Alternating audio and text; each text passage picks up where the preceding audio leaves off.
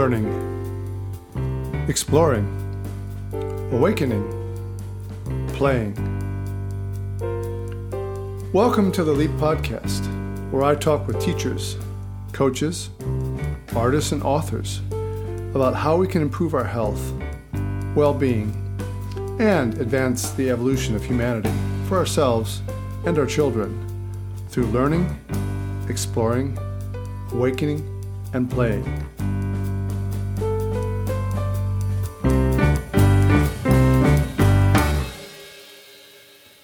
Welcome to the second Leap Podcast.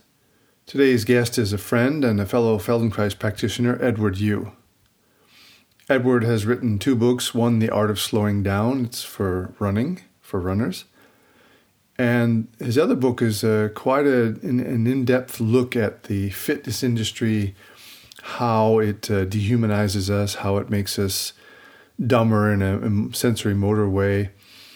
And we get quite deep into that. And it's an interesting talk if you're interested in fitness and becoming more human. He also relates it to other trends in society. So it's not just fitness, it's just how we look at certain things in society in general, kind of a reductionist view. So we get into it pretty deeply, and I hope you'll enjoy. Thanks for listening. So welcome to the second edition of the Leap Podcast. Today's guest is Edward Yu. Edward is a martial artist and Feldenkrais practitioner. And he's written a book called The Mass Psychology of Fittism.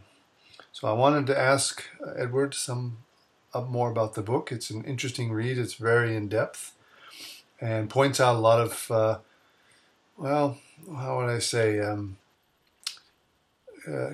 craziness of our thinking and fitness. We'll get into that in a better description. Edward has also written a book called The Art of Slowing Down. It's Feldenkrais for running. And that's also a wonderful book. Maybe we can talk about that in another show. Anyway, so welcome, Edward. Thank you. Glad to be here, John. So tell us a little bit about yourself, maybe some background, and how did you get into martial arts and Feldenkrais, and maybe what led you to write that tome, The Mass Psychology of Fittism. It's a big book. Yeah, bigger than I had expected. So I like to say that I've been pretending to do martial arts for 20 years, and before that, in almost a different lifetime, I was a runner, a competitive runner, and did a little bit of triathloning. But that was about 30 years ago. I've also been in Feldenkrais for about 20 years. What inspired the last book, The Mass Psychology of Fittism? I'll give you the subtitle. It's Fitness, Evolution, and the First 2 Laws of Thermodynamics. So what inspired the book was back in 2009, I was teaching some fitness classes, and I wanted to explain some of my ideas to my students. So I started writing. And my ideas, by the way, were largely rooted in Feldenkrais and my experiences in martial arts. I began writing, and I thought I'd write a paragraph, and it turned into a few pages, and a few pages turned into 100 or more pages months later. Thankfully, I never presented those pages to anybody except a couple people who luckily never read it. Then years later, I started writing again. I threw out all of those pages and started from ground zero. And with the same idea of maybe trying to explain some of my ideas and analyzing what the fitness industry is doing and what movement is from their paradigm and what fitness and movement could be from a more humanistic standpoint. Yeah. Okay. Good. So, well, let's start with that.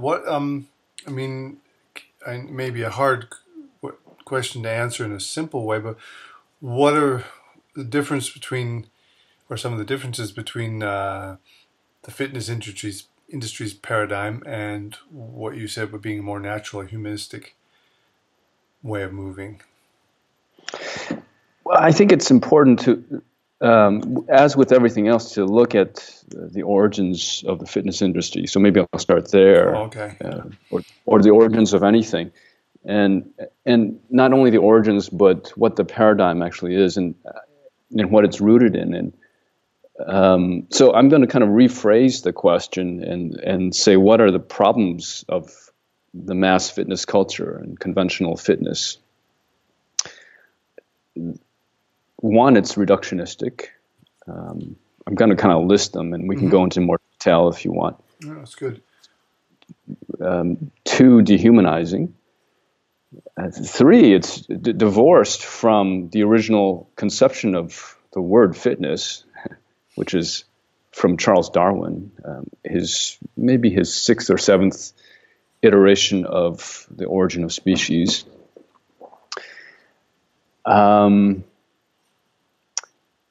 It's corporate based, all right, and that's something I think is important to acknowledge.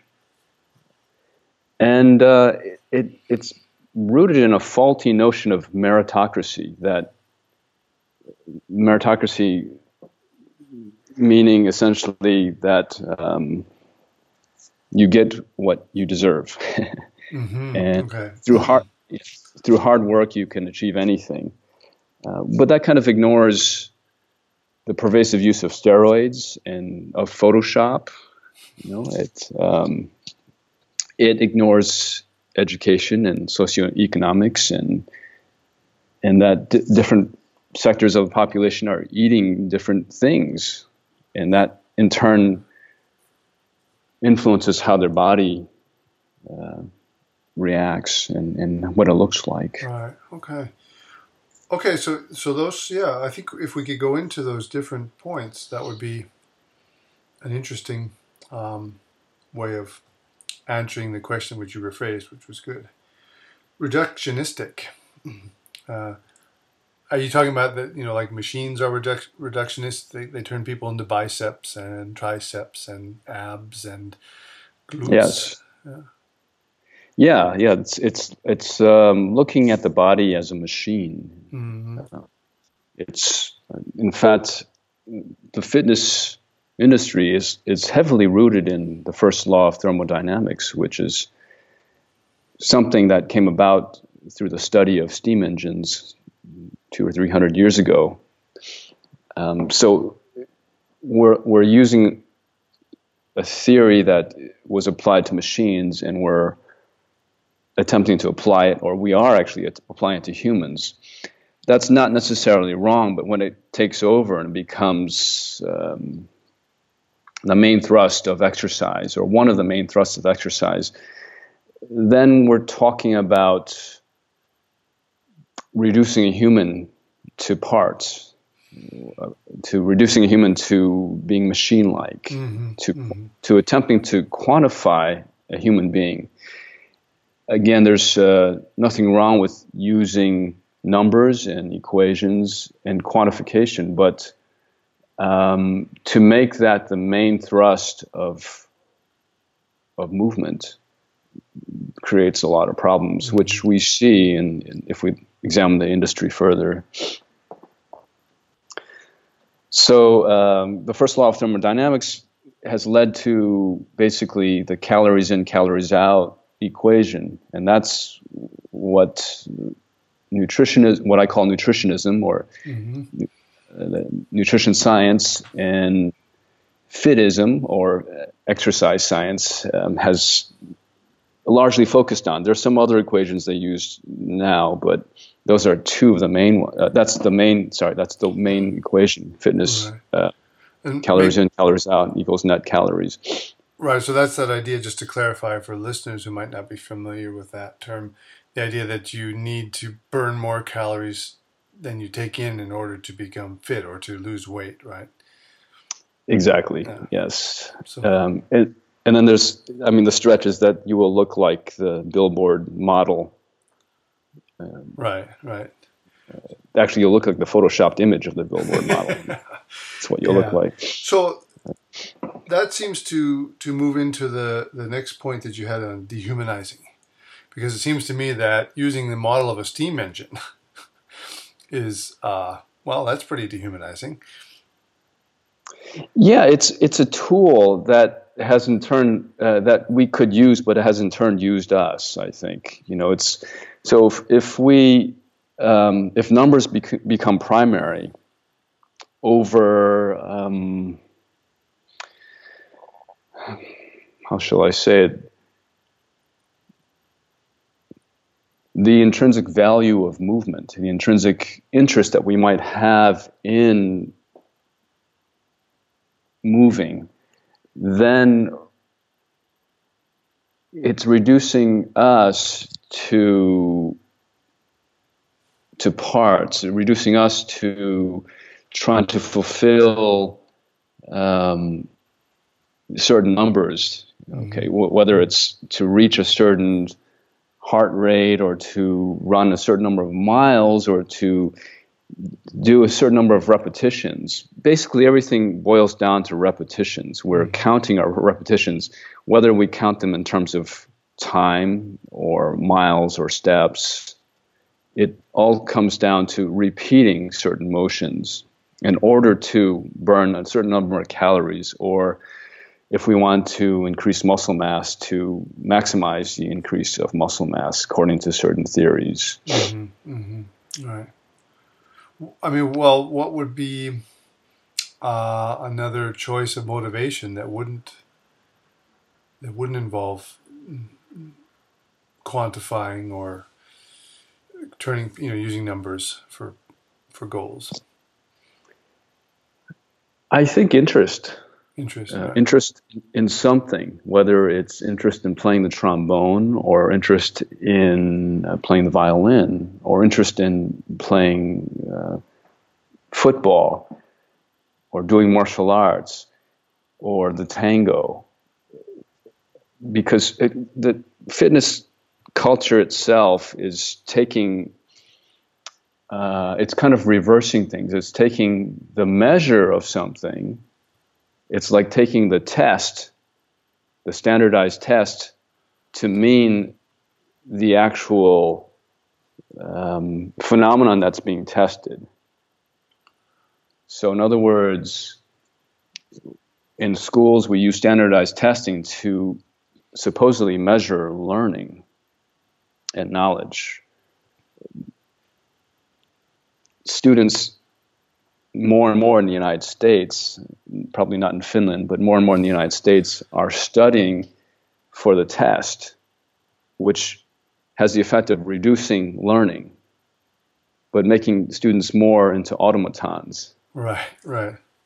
It's reducing their imagination and creativity and thinking, which actually Ellen Langer writes very eloquently about, right? The Harvard psychologist Ellen Langer. Right. And fitness is doing, the fitness culture that we live in, the mass fitness culture, is doing a parallel thing, which is, rather than following a pursuit that interests us, we are taking the test, and we're kind of practicing for the test. The test being, how many push-ups can you do, or how many accounting. Yeah, how many? It turns into a sort of an accounting scheme. How many of this can you do? Right, right. And then so how little time, or yeah, how far can you run, like you said? Yeah. Right, and then can I reach a certain heart rate, which first I have to calculate according to my age, some kind of standardized maximum heart rate that I'm supposed to reach according to certain criteria. Right. You know. Of course, I could play the devil's advocate and say that, athletes are getting faster, and football players, American football players, are getting bigger. Soccer players, of course, getting more and more skilled. Usain Bolt is faster than other people. Tennis players better. Everything seems to be getting better, and some of that is because they're lifting weights, and I'm sure nutrition plays a part of it. So, I mean, could you make the argument that quantification can be helpful? I think it can be. It can be. I think overall, it's not been helpful. I think we're talking about. I think what you're talking about is really elite athletes, the elite of the elite. If you look at the average person, or you look at the numbers of people who are obese and considered unfit, the proportions are growing. Right. Whether or not runners or people are getting faster or turning into better athletes is, I think, an unclear. It's unclear. There's even been some research done about 100-meter runners and Olympic swimmers, and there are certain technological advances that we have now that they didn't have even 20 years ago, and much less back when Jesse Owens was running. Yeah, I saw that. Maybe we saw the same program about that, how the track nowadays gives a certain amount of energy back. The spikes can withstand much more resistance to sliding. And, I mean, Jesse Owens had to dig his own holes for his starting. And in that program, they took a pretty high-level Canadian sprinter and put him in the conditions that Jesse Owens would have had, the same kind of shoes. I think they actually managed to make almost the same kind of shoes. Put him on a cinder track and had him run against Jesse Owens' time. And interestingly enough, he didn't beat it. Although, in all fairness to him, he wasn't in a race. I mean, right. I think there's some motivation that goes on when you're racing, but he was interested. I mean, it impressed upon him, it seemed, in that film, that these technological advances. And there was another book. Sorry, I'm talking too much here, but was it David Epstein, I think, who wrote The Sports Gene, and he also said that they analyzed those conditions and that Jesse Owens wouldn't have been maybe one or two strides behind Usain Bolt. Yeah, it's quite interesting when you look at that, and we have to also take into consideration the use of performance-enhancing drugs, particularly steroids, in many cases. That the women's world record for the 100 meters right now is still held by Florence Griffith Joyner. Will I go out on the record and say she took steroids? Well, that could lead to a big lawsuit. I will say that before she broke all those records, 1 or 2 years before, she was not even close to being the leader of the pack, and suddenly something happened, which you can see in her. Can you say that again? The sound just blocked out for a moment, just to make sure that got on the recording. Okay, so if we look at Florence Griffith Joyner, who still holds the world record for the women's 100 meters, she set in Seoul in 1988. There may be something besides hard work involved. Okay, so just look at her records, her performances 1 or 2 years before that world record was set, and she shattered the world record, by the way, and no one has come close since. But you look at that, and look at 1 or 2 years before that, and you can see her body, her morphology was radically different, and her times were much slower. She wasn't anywhere close to being in the top 3, and suddenly she was, not only within the top 3, but she broke the world record. She shattered the world record. Mm-hmm.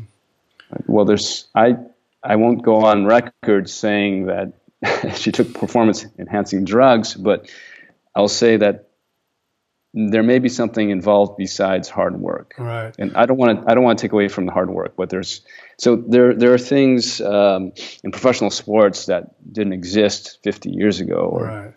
Well, I mean, we can take the pretty famous example of Lance Armstrong.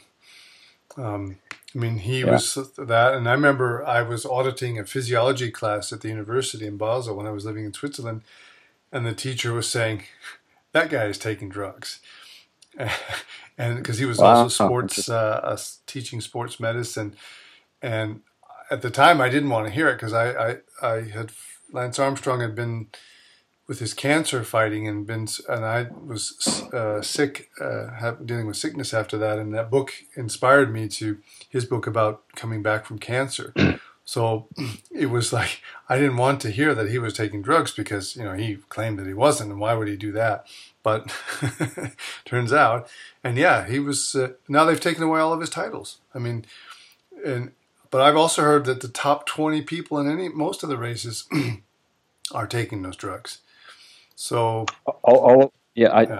There's a wonderful documentary with Greg LeMond who tried to come back. Yeah, he had already won. Oh, you saw that? Okay, he had already run 3 Tour de France, but as he was coming back later, he realized he couldn't compete with these guys because they were all taking these performance-enhancing drugs, or they're using techniques where you can increase, I think, the red blood cell count or something like that.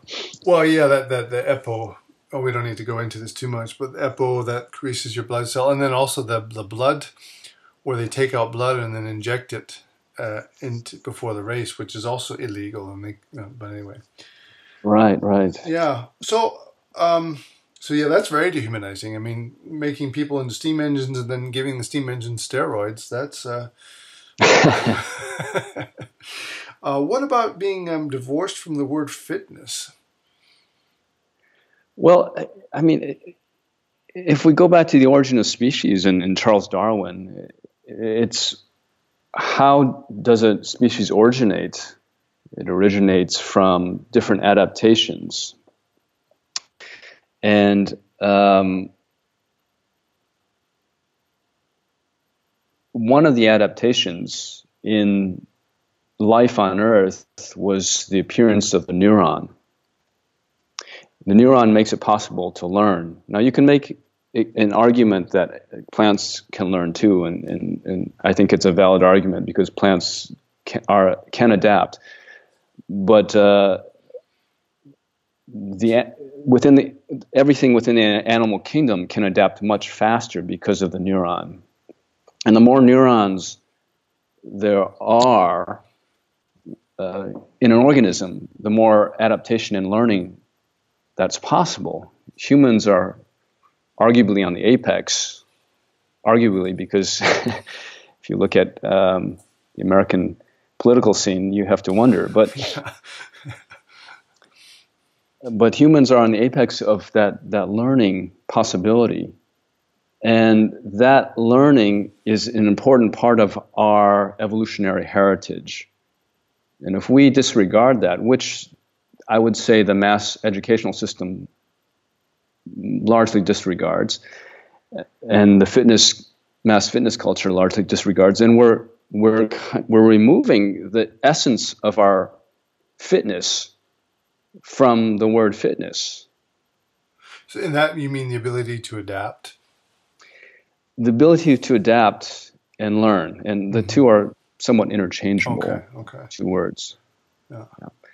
And what the mass fitness culture is doing is it's removing learning largely from our movement, and having us move in robotic ways and to tabulate number of repetitions, whether we tabulate it through time or through distance, or actually counting the number of repetitions, and then encouraging us to dissociate from our bodies. One prime example is if you go, to a health club, you'll see rows of Stairmaster, which is a simulation of climbing stairs. You'll see rows of treadmills, which is a simulation of walking or running. And then you'll see many liquid crystal display monitors piping in MTV or Fox News or whatever's, you have 300 or 400 channels to choose from. Plus, people usually have their headphones on. They're listening to something, whether it's a television or music. And let's say, for example, they're running on a treadmill. You have a row of people running on a treadmill. They're not interacting with each other, and they're not paying attention to their movement so much. They're watching a simulation of life. They could be watching something ironically called The Real World on MTV, which is a simulation of the world as they're simulating running. Yeah. Right? And so they're not really present to their own movements. Minimally present, you could say. Right. Oh, yeah. Mm. Even the pace set by the treadmill is artificially set. You push a button and that sets the pace. So then you're following the pace of the machine. Right, and the ground is moving underneath you. Exactly, which doesn't really happen in real life unless you're in a landslide or an earthquake. Right. Or an avalanche, I guess, yeah. Or an avalanche, yes. Yeah, I've always marveled sometimes when it's been a nice sunny day and you walk by one of those health clubs that has glass windows and you see people on the treadmill and you think, man, why would you want to be in there when it's so nice out here? Right. Why would you want to simulate life when you could be living it? Yeah. That's. What about the corporate-based? Well, corporate-based gets into the treadmill to some degree because the treadmill originally was invented in England to punish prisoners in the 1800s. We imported that also in the 1800s to punish prisoners first in New York State, and then it started spreading, and it was also used to punish slaves as well. And the corporate culture has seized upon it because I'm not saying it's a conspiracy or it's all evil, but you can make a lot of money from adding value, from creating machines that people then have to buy, manufacture and buy. So it's important, I think, to look at anything and see who's benefiting from it. Right? So the mass fitness culture is largely determined by a corporate culture because all of the health clubs, including the most popular ones now, are corporately based. They're owned by corporations. And they're trying to make money. That's not necessarily a bad thing. But they're trying to make money in mass, and they're trying to, what a franchise does is it standardizes something, and it mass produces it. So you have 24-hour fitness throughout the country, and I think it's spread throughout the world now, or models of it. You have CrossFit that's spread throughout the world. You have Yoga Works that's sort of a chain now in yoga. Mm-hmm. Mm-hmm. Is that bad? Is it intrinsically bad? I'm not sure. It might well be, but I think we have another option, which is to determine, to take responsibility, and to create our own fitness culture. Yeah, that noise back there is our dog Watson barking, so I apologize for that. I don't know where I read that, whether it was in your book or that most gyms, I mean, they have to have more people signed up to come to the gym than actually could come. Yes. Far more. They have far more signed up than actually come, and that's how they make their money.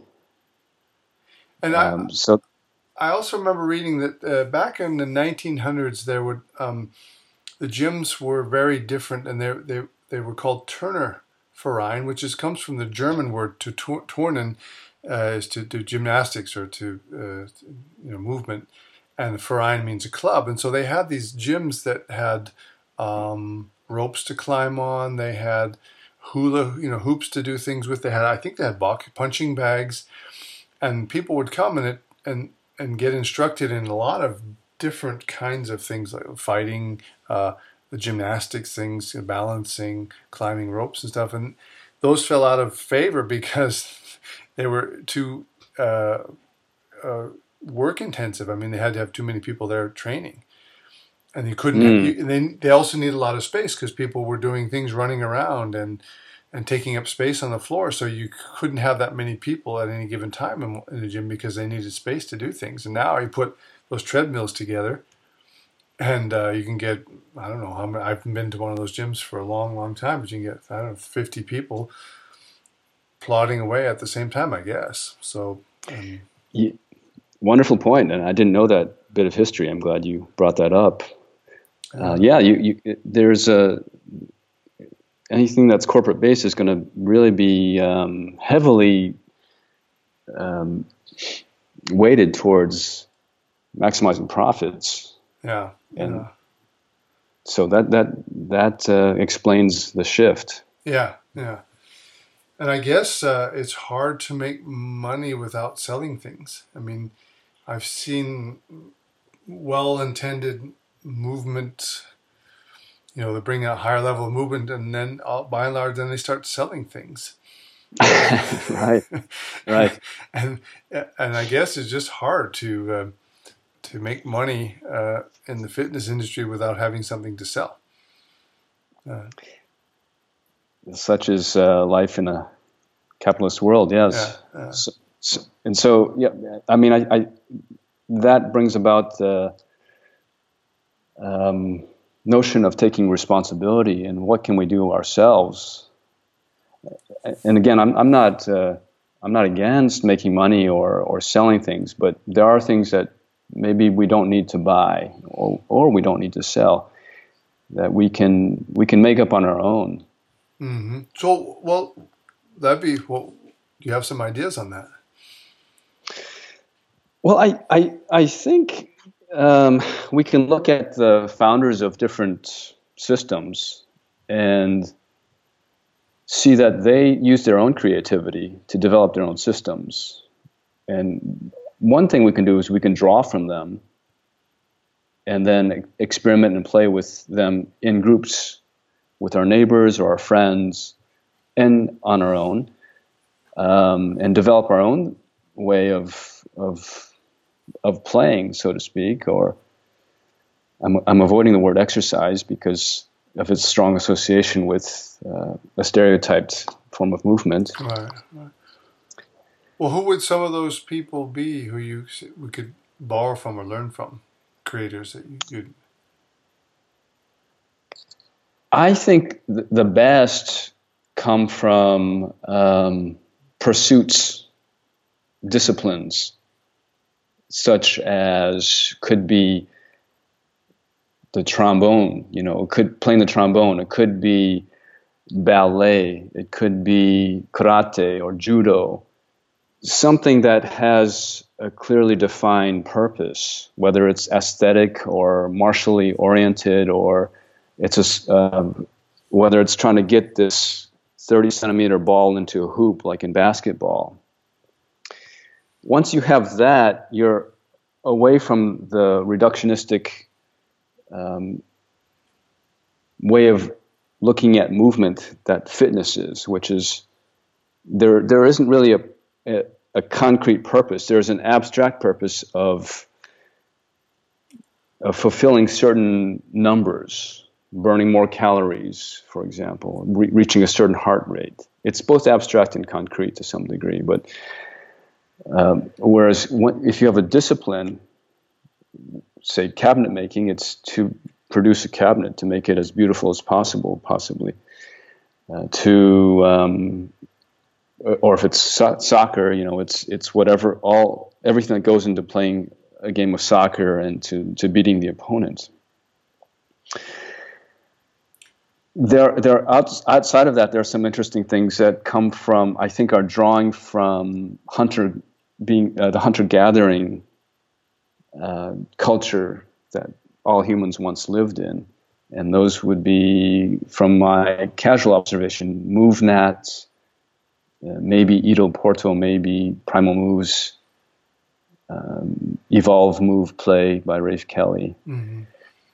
And, hunter-gathering has a purpose too, is to survive in a natural environment. So all of those are, in a way, disciplines. They're pursuits. What fitness, the mass fitness culture is it's turned the test into a pursuit itself, which is not necessarily bad, but apparently doesn't suit most people because people are getting fatter, basically, and more out of shape. And as the fitness industry has been growing and growing for the last 30, 40 years. Yeah. Of course, I also wonder what you think about this, that, we're also creating a world in which we have to take less and less responsibility for ourselves, and have less and less to do in some way. Escalators are one pretty common example of that. When I go through an airport or something, I see people get off the plane, they've been sitting there, and then they get onto the escalator and they just stand there. Wouldn't you want to walk up the stairs just to get some movement after sitting? Or even cars, becoming, you used to have to crank the window. I don't know. If anyone remembers that. And if you wanted to open up the window behind you, you had to reach your hand back if you were alone. The locks on the doors, nice. You had to do by yourself. And you can laugh at that and say, yeah, but that's not fitness. But every one of those little things required some kind of movement, some kind of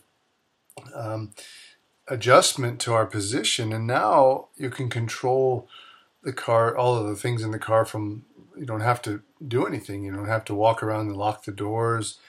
You can push a button to open it. I guess there are some cars that will start up at certain times, and just things like that, where we don't,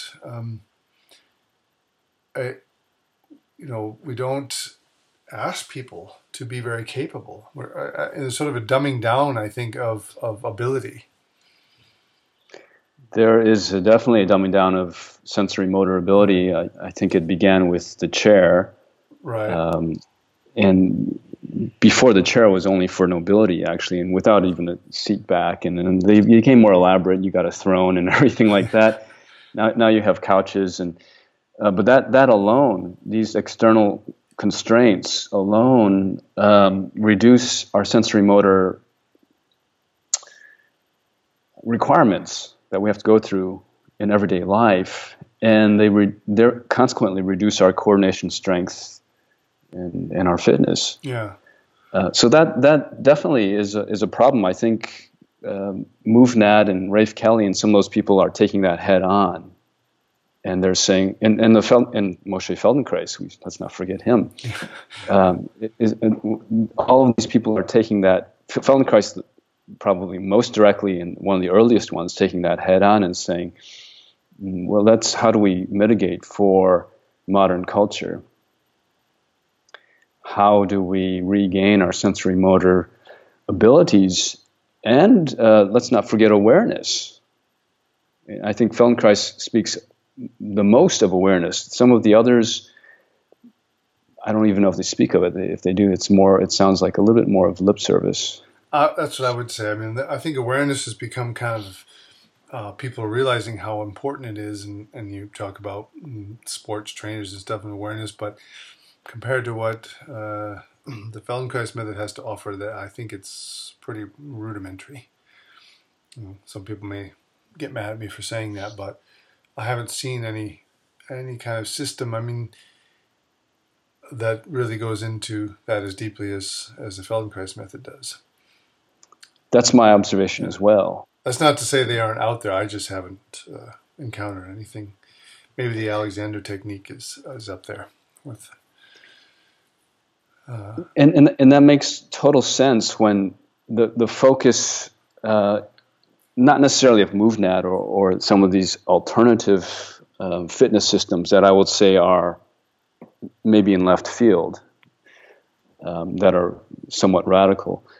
But the conventional systems, if they're focused on morphology rather than function, focused on looking like the photoshopped image of a model rather than how that model might move, that's what you end up with. Mm-hmm. Mm-hmm.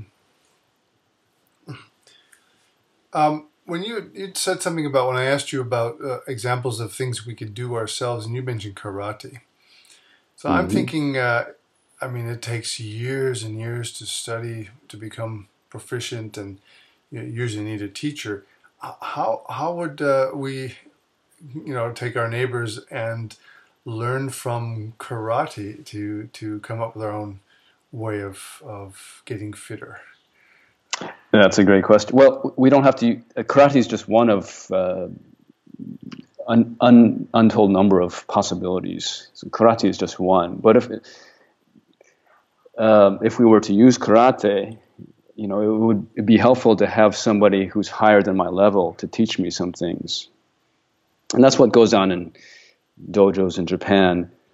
You go to classes and you learn from people who know a little bit more or a lot more than you do, and then you practice on your own. And that's what's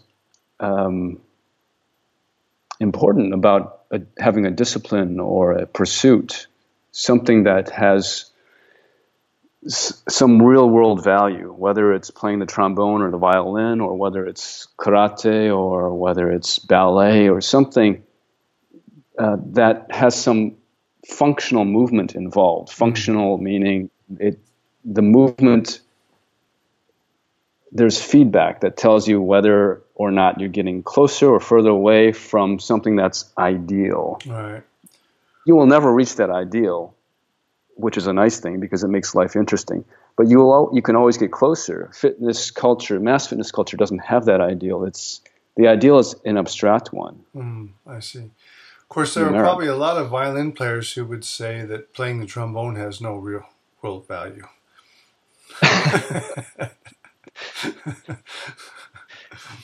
But, yeah, those snotty violin players.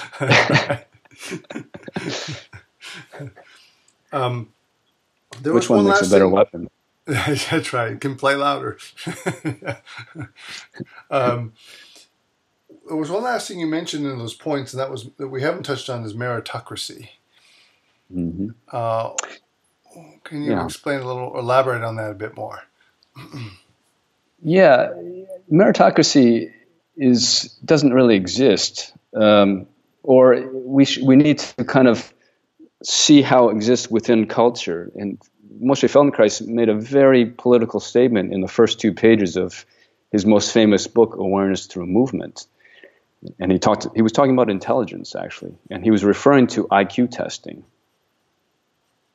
But every test exists within a certain context and within a certain culture, and it puts certain cultures or certain subcultures ahead of others. All right, so the SAT test, for example, which when I was young we had to take to try to get into college. Supposedly it tests scholastic aptitude, and people usually take it to mean intelligence and knowledge. What a test does is it tests our ability to take the test. That's what it does. Its most accurate function is it tests our ability to take the test, not to do anything. It maybe indicates certain other things, and I emphasize the word maybe. So certain things that we do in the fitness world those tests or those measures may indicate something, and here I emphasize the word may, but do they actually reflect our level of fitness? One is it depends on your definition of fitness, and that's something we're talking about here. But well, you just set yourself up for that next question. How do you define fitness? I think we need to take responsibility, and I think it's more interesting to do that and to define it ourselves. But I also think it's important to not do what the fitness industry and mass fitness culture has done and forgotten the origins of the word. That it comes that they originally were drawing from Charles Darwin. Mm-hmm. Mm-hmm. And that if we look at Darwin and we look at the origin of species and the origin of the neuron, which is basically the origin of the animal kingdom, then we have to look at adaptability and learning. And if there is no learning involved, are we really becoming fitter? I see. Although I'll continue with bugging you a little bit with, our environment is actually requiring, adaptation. Maybe we should adapt to sitting better. Maybe our fingers should get faster. Our eyes should be able to take in more information from a screen. Because, that's one thing I wonder, what motivates us to become fitter. And if you think of adaptation, we actually don't need to climb trees anymore, or rarely ever need to sprint. Those would be some of the things that the hunter-gatherers might have had to do, to carry things, travel long distances. One of the things that amazes me when I go out in the forest here is that if you're out there hunting around, there are no roads, you go out and hunt and follow an animal, how do you find your way back to your tribe? Wow. If you don't, I guess people probably hunted in groups. I don't imagine there was very much solo hunting, because I think that'd be pretty dangerous. But the art of orientation, knowing where you are, that must have been a much more highly developed skill than what we have now. And we're losing that even more with GPS technology. I was once, hiking with a friend, and in Switzerland they have these nicely marked, hiking paths, so you always can follow the sign. And we didn't find a sign, and he got out his iPhone and started looking. Well, we need to go here. And all of a sudden, I looked up, and there was a sign. So, a little tangent on that. There was an interesting article, I think it was in the Atlantic, about there was a kind of native tribe in Nova Scotia, I believe, or an island off of Nova Scotia, and they were hunters. They hunted seal and things in the winter, and ever since they got GPS, there were more accidents and they had learned how to navigate there and never had any maps. And this was a tradition that was passed down for 1,000 years or something, and they navigated by the quality of the snow. Wow. So you can imagine how finely differentiated their eyes were, and the sense of touch and the kinds of snow. So they would follow the GPS on their snowmobiles and neglect, maybe it says you should go this way, but maybe that way there's a chasm had opened up, and you would have seen that if you had been following it, and then they drove the snowmobile into the chasm or something. So something like that is, to me, it's kind of tragic, because you have this wonderful knowledge that these people were able to navigate in a hostile environment like that, snow, storms, ice, find the way out to the ocean and then bring food back. And now they get snowmobiles and GPS, and that skill is being lost. That's a wonderful question, and it's something I really need to think about more. I can respond now, but my response will be inadequate, and when I listen to this again, it'll sound foolish to myself probably. But just as a side note, Nicholas Carr also wrote of something similar in the Atlantic, that pilots are forgetting to fly, and some of the major accidents that have occurred recently is because they were so reliant on the autopilot that they've forgotten certain things that would never have happened maybe 20 years ago when they were actually doing more flying. The amount of time they're actually engaged in flying is so minimal these days. But yes, we are adapting in a way that's dumbing us down. And that's maybe the paradox of civilization, or modern civilization, postmodern civilization. It's really dumbing us down in many different ways, in a sensory motor way, and in an intellectual way.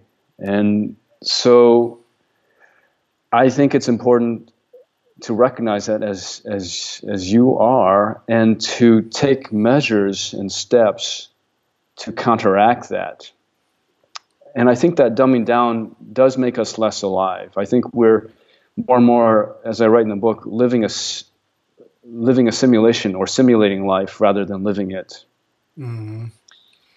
To go back to the word fitness, fitness does not only refer to one individual, it refers to a species. And I think in the book, I talk about degrees of freedom. Nikolai Bernstein being the great Russian scientist who used that concept of degrees of sensory motor freedom within. In his case, he was using the human body, but you can use it in terms of anything. Right now, we're experiencing a reduction in the degrees of freedom that we have simply by sitting in chairs, for example, or wearing supported shoes. That reduces a lot, and that is reflected in our movements. Mm. We're also experiencing a reduction in cognitive freedom from the way that we're being schooled, in the United States at least, to take standardized tests. And universities have become, according to Chris Hedges, sort of they've become vocational schools rather than institutions of higher learning. Mm-hmm. Mm-hmm. We're losing degrees of political economic freedom. And, right now we're facing the extinction of our species. So if we want to talk about fitness, I think it's important to talk about that. Well, degrees of freedom. Yeah.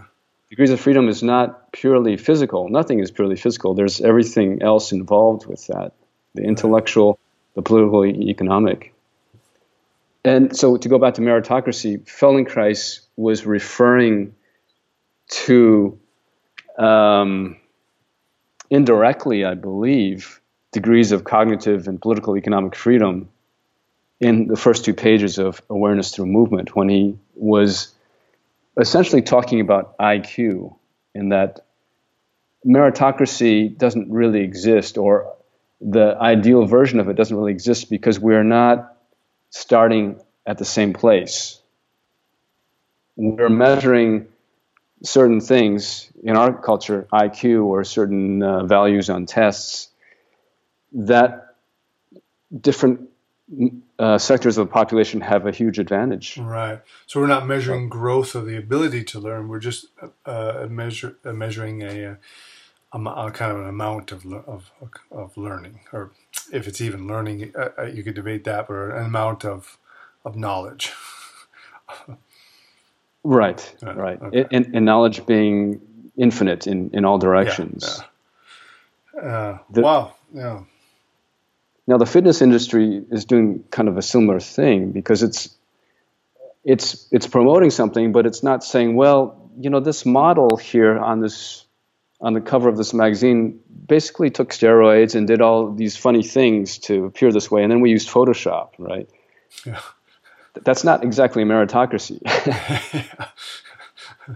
Aside from the fact that different socioeconomic groups are going to have access to different kinds of food, access to different information, there's a reduction of information for lower socioeconomic groups, and that's going to greatly affect their morphology. And morphology is the sort of the main thing that the mass fitness culture is aiming at. It's not aiming at function. It's aiming at, can I look like Arnold Schwarzenegger or whoever's on the cover of this magazine? Mm-hmm. Mm-hmm. Yeah. Yeah, wow, okay. I like that what you said about fitness, thinking of that as on at a species level, that as we let ourselves be dumbed down, motorically and intellectually. Of course, you could say those two are intertwined. I mean, I've often wondered when people my age, your age, were younger, we played a lot outside. I mean, I was outside every day. The biggest punishment was being grounded, which meant not going out and playing. So when I did something bad, I got grounded and couldn't go out, whether it was an afternoon or a whole week. And that was terrible to see my friends out there playing and not be able to join them. But I see kids today, and their playing is often two thumbs and their index fingers in front of an LCD screen. And I wonder what that's going to do to their cognitive development when we start looking this over maybe the next 50 years, 100 years. I won't be around that long to see it, maybe 50, but I really wonder how people will be able to learn. And of course, we're getting to a whole nother thing here. We've got this artificial intelligence kind of breathing down our back. And people are willing to give machines more and more of the mundane tasks, but as they do that, they take over more and more of our lives. And doctors are diagnosing with artificial intelligence, and that can be helpful, but then they're losing maybe the skills to notice skin color or how the person breathes or how they feel about taking that medicine. And I really wonder what will happen to us down the road 50 years from now. I wonder too. It's something that I think that's a very provocative question, and something that we should discuss more. It's certainly something I want to think about more. Regarding the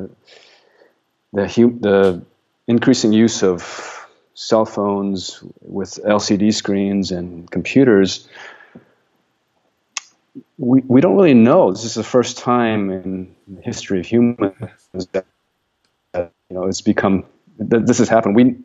Television has been around for 50 years or 70 years, and already Joseph Chilton Pearce writes about how that affects the brain very negatively. And this is sort of like television times 100. Yeah. Yeah. I do know that.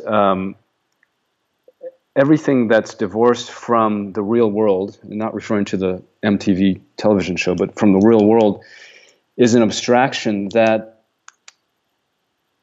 we have to bridge. And if we don't bridge it, then we're just speaking empty words, like the politicians talk about democracy, and that goes in every field, whether it's music or science or politics. Richard Feynman grew up taking apart his radio with his hands. Einstein had access to his father's electric dynamo factory, and he could see the workings of that. He held a compass in his hand, and it fascinated him for hours and for days and weeks. And there are people who go to school and they don't have these things, and they're just like the fitness world. They're just taking tests, and they're preparing for the test. My father is a scientist, and he actually meets other quasi-scientists, I'll call them, who don't know the fundamentals of science that they're talking about because they've only read about them and they've memorized certain things that they've read, and maybe some people have done all the homework problems, but they haven't gotten their hands on the real thing.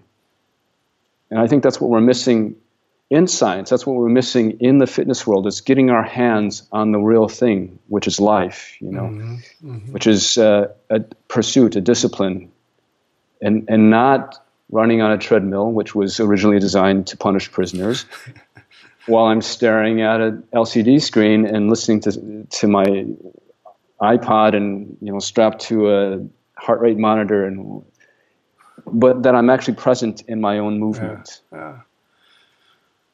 Wow, that's a lot to think about and digest. And I like that image of. You think the fitness people are pretty brilliant if they get people to pay for punishment. They're brilliant, and it's scary. Yeah. But I like the idea, coming back. You brought it back always to learning and embodiment, and I don't want to leave our listeners too terribly depressed. And so the hope is embodiment, is learning, as I can take from our conversation. Yeah, that's somewhat nebulous. And earlier, a few weeks ago, we had talked about possibilities. Mm-hmm. And I think one question you had asked me a few weeks ago was,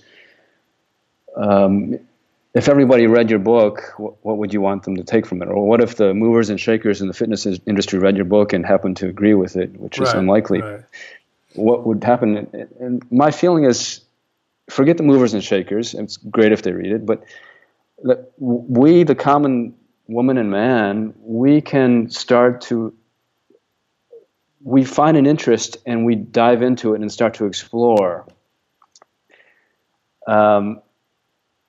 We need to learn from other people because we are not omniscient.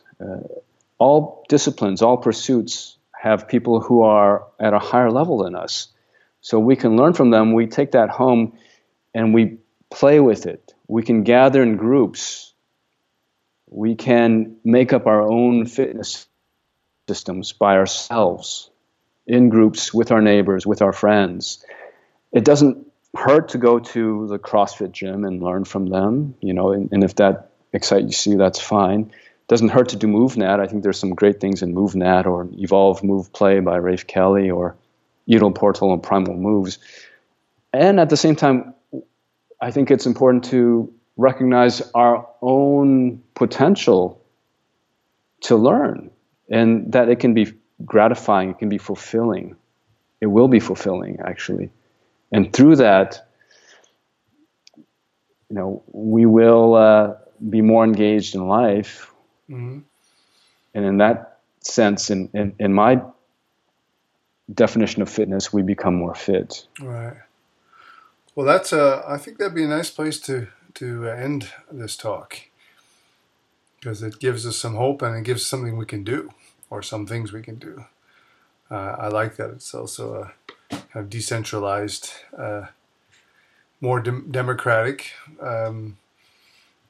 version of fitness, or becoming more. I like, actually. Maybe we should stop thinking about becoming fit and just think about becoming alive.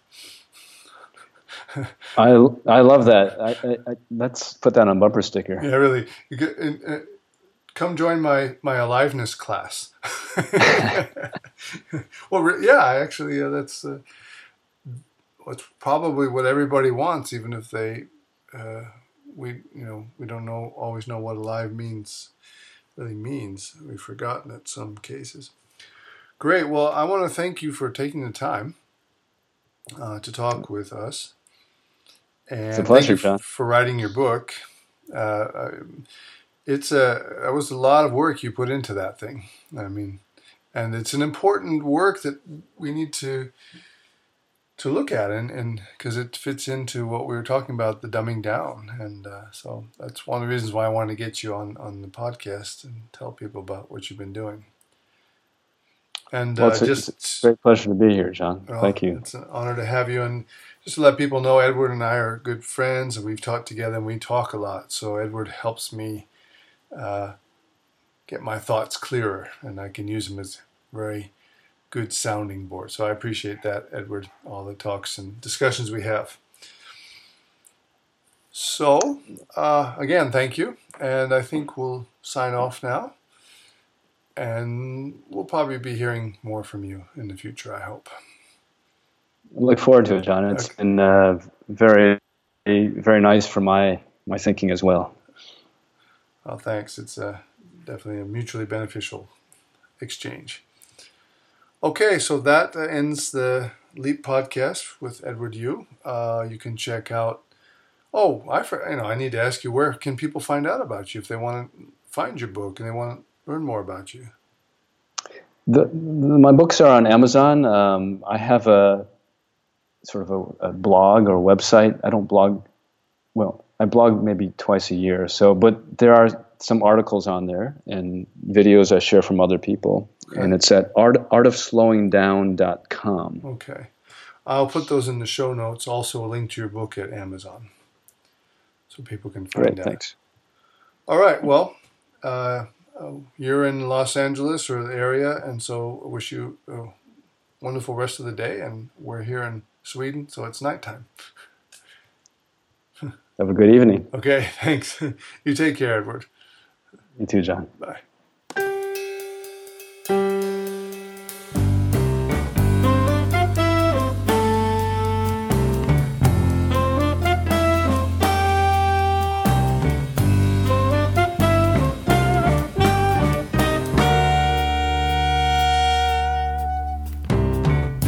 Thanks to Edward for taking the time to talk with us. I hope it was informative and inspired you to think further. The podcast music was provided by Podcast Themes, freepodcastthemes.com. Thank you for that. Please share this if you like it and tell your friends about it so we can get more listeners and also I get more people on the show. So share it on iTunes and Facebook and everywhere else you hang out in social media. Thanks a lot and be well.